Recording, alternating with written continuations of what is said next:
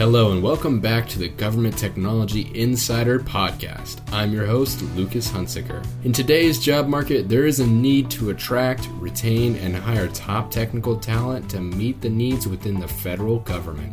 Many agencies have struggled to hire enough skilled tech workers to meet demand, and it's not just in cybersecurity. In 2023, 30% of the federal workforce is expected to be eligible for retirement.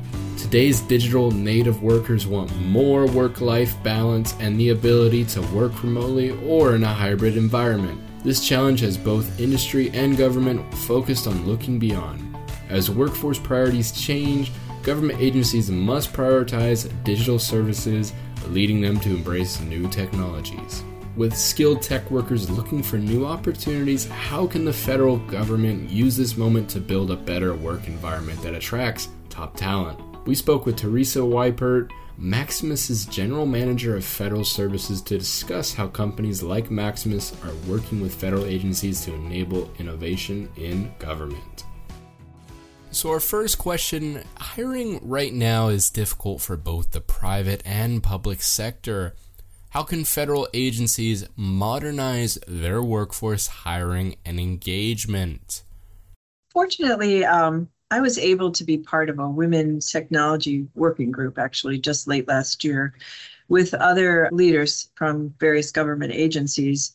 And there was this conversation was very important to all of us because everyone is facing a problem today, which is hiring talent hiring and expanding your workforce in a market that is a little bit saturated right now, even though there's obviously changes going on in the marketplace today.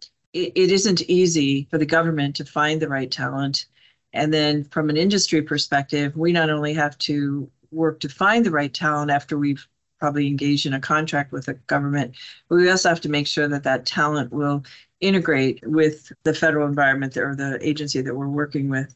You have to present yourself in various categories or technology categories today and attract workers. And so they are interested in projects to work on. They're interested in expanding their resume.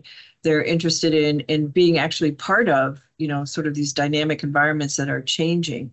And so you have to market yourself. And so the government has to focus on that, and they're aware of that. That was a big conversation we had, is how do you attract talent to the government when, maybe some people are hearing some negative things about the government and the environment, where in fact, that's not always true. I mean, some of the work that the government agencies are doing, and lots of the work that government agencies are doing, is very rewarding work and really interesting in many cases. And so how do you make sure that people can hear that message from the government? And that's what we were talking about together. And that's the same with industry. We have to offer people opportunities they're interested in doing mission-related work or fun work, and they're what they call fun, and they're interested in expanding their resumes, whether it be in artificial intelligence kinds of things, or it's in the day-to-day program management and process things that are also required to deliver on the outcomes and the requirements of the business. So it's everyone is facing this.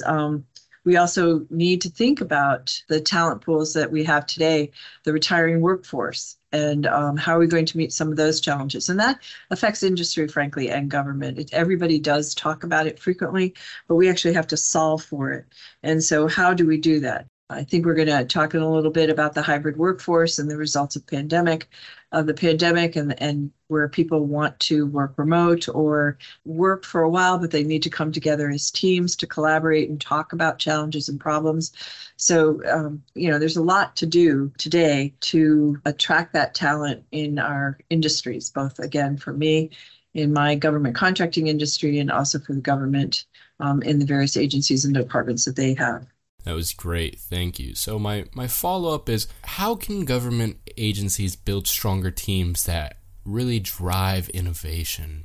So at Maximus, we've made it a strong focus and priority to bring the right talent at the leadership level aligned to our strategic plan and sort of the pillars of our business. And those pillars are in our health pillar, for example, we're interested in expanding in the clinical space, not only the applications, but the services and staffing and all that we have to deliver there to meet certain requirements. We're certainly digitally focused in the business processing and the business services that we deliver, and that's aligned to customer experience, whichever everyone is talking about.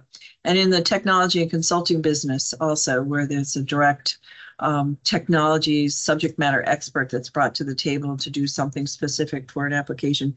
Those three pillars somewhat attract different types of folks, but we are fortunate, that we're bringing in top talent from Fortune 500 companies, and even talent, which is very important to us, from the federal government.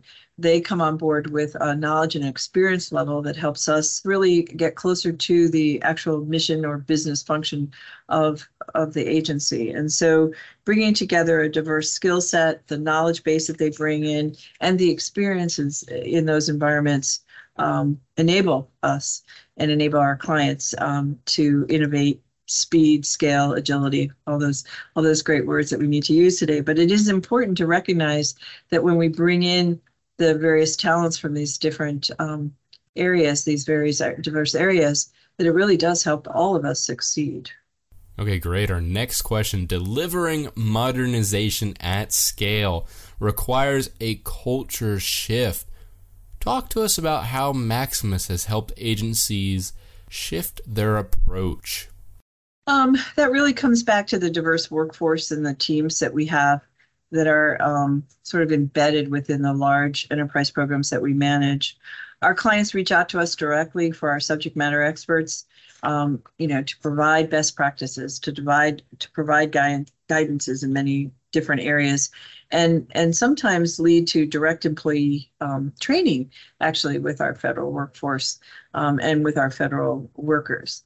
And to try and sort of pull that together, as an example, we support agencies as they look at their missions associated with customer experience and employee and experiences that they're asked to take a look at. And you have to sort of have to raise the awareness level of what that actually means. What is a good employee or customer experience? What does that actually mean, right? And so you have to examine that very carefully, whichever agency or whichever department that we're working with, because if it's a citizen outreach, then you have to talk about what that customer experience is associated with citizen outreach. If it's within the employee structure, whether actually, frankly, it's at Maximus or any other government contracting environment, or directly with a client, you have to help people kind of think through what those experiences mean, which then, of course, in the end, there's an outcome here. It results usually in employee retention. It usually results in good outcomes on various programs or things that we're doing for our customers.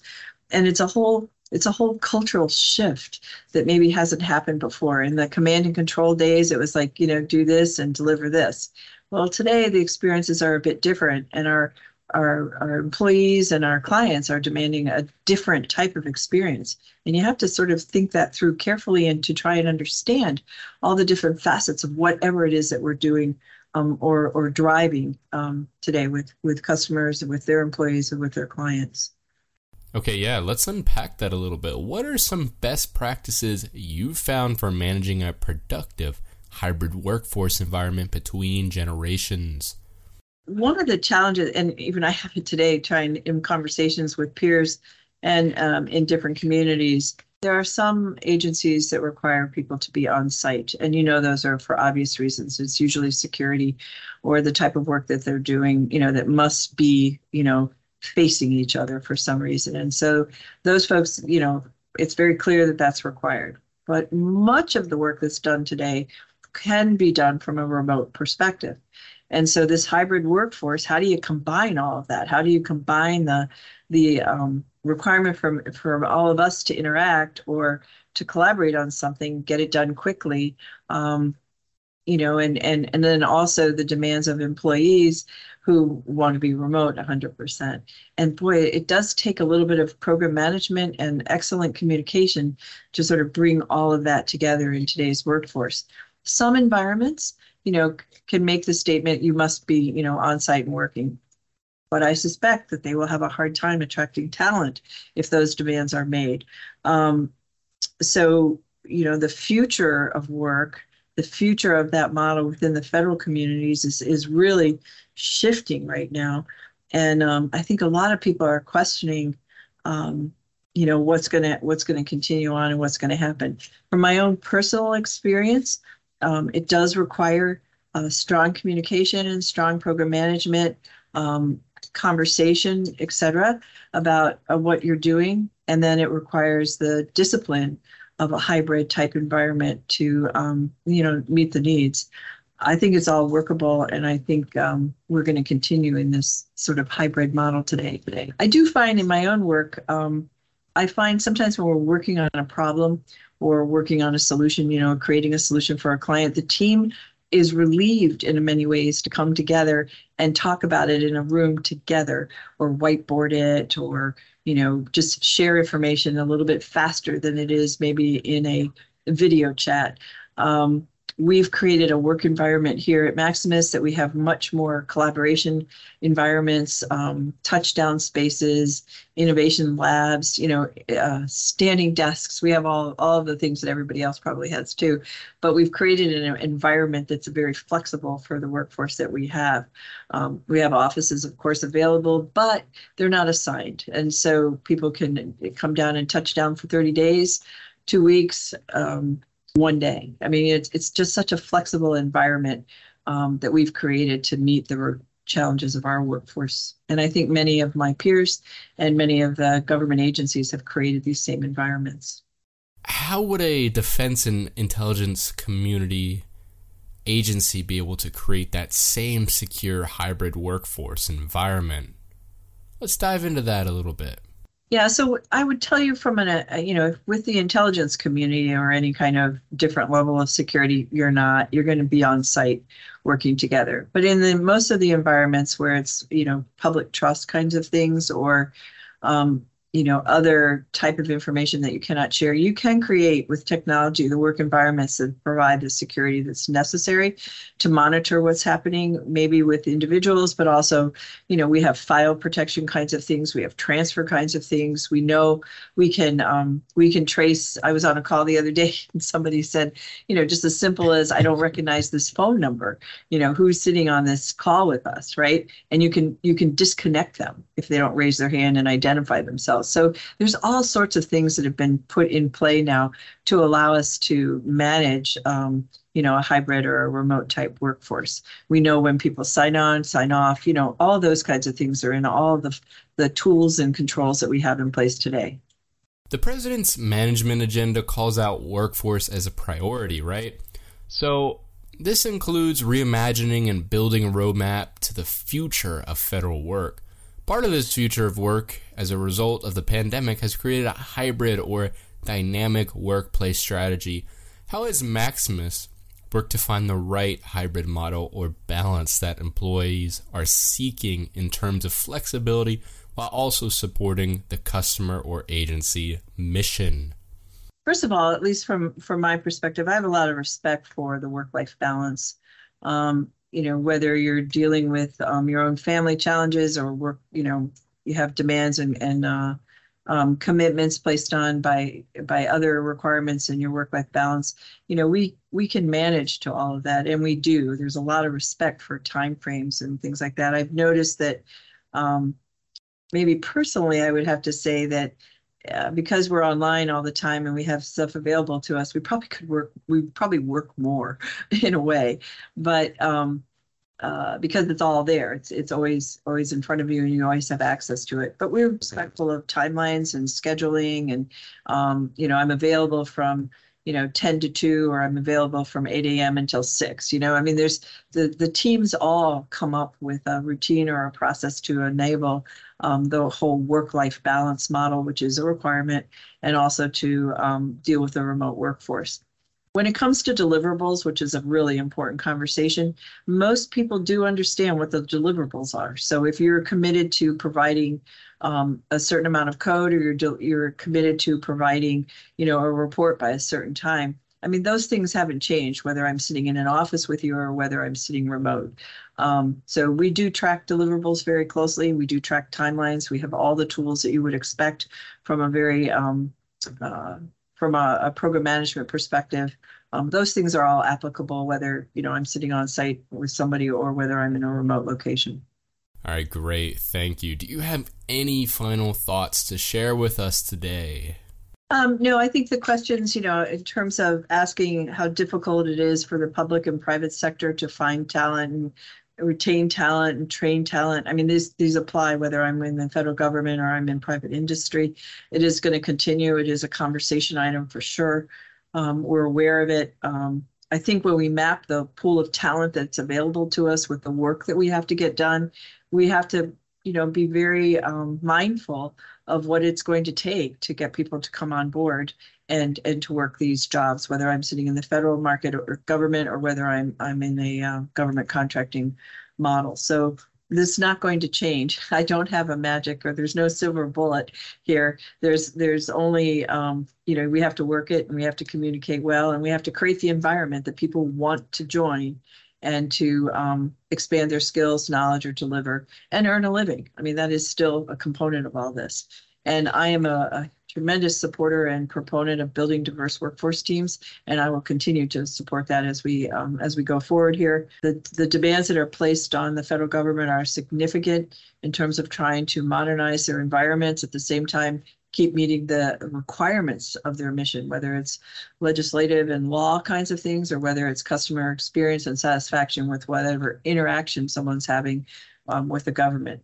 So there's a lot going on, and I am certainly respectful of people's time and energy to produce the outcome that is needed. Teresa, thank you for joining us today, and as always, thank you to our listeners. If you want to learn more about best practices, lessons learned, and proven strategies for using innovative technologies to overcome the challenges faced by federal, state, and local governments, check out governmenttechnologyinsider.com. I've been your host, Lucas Hunsaker, and until next time, so long.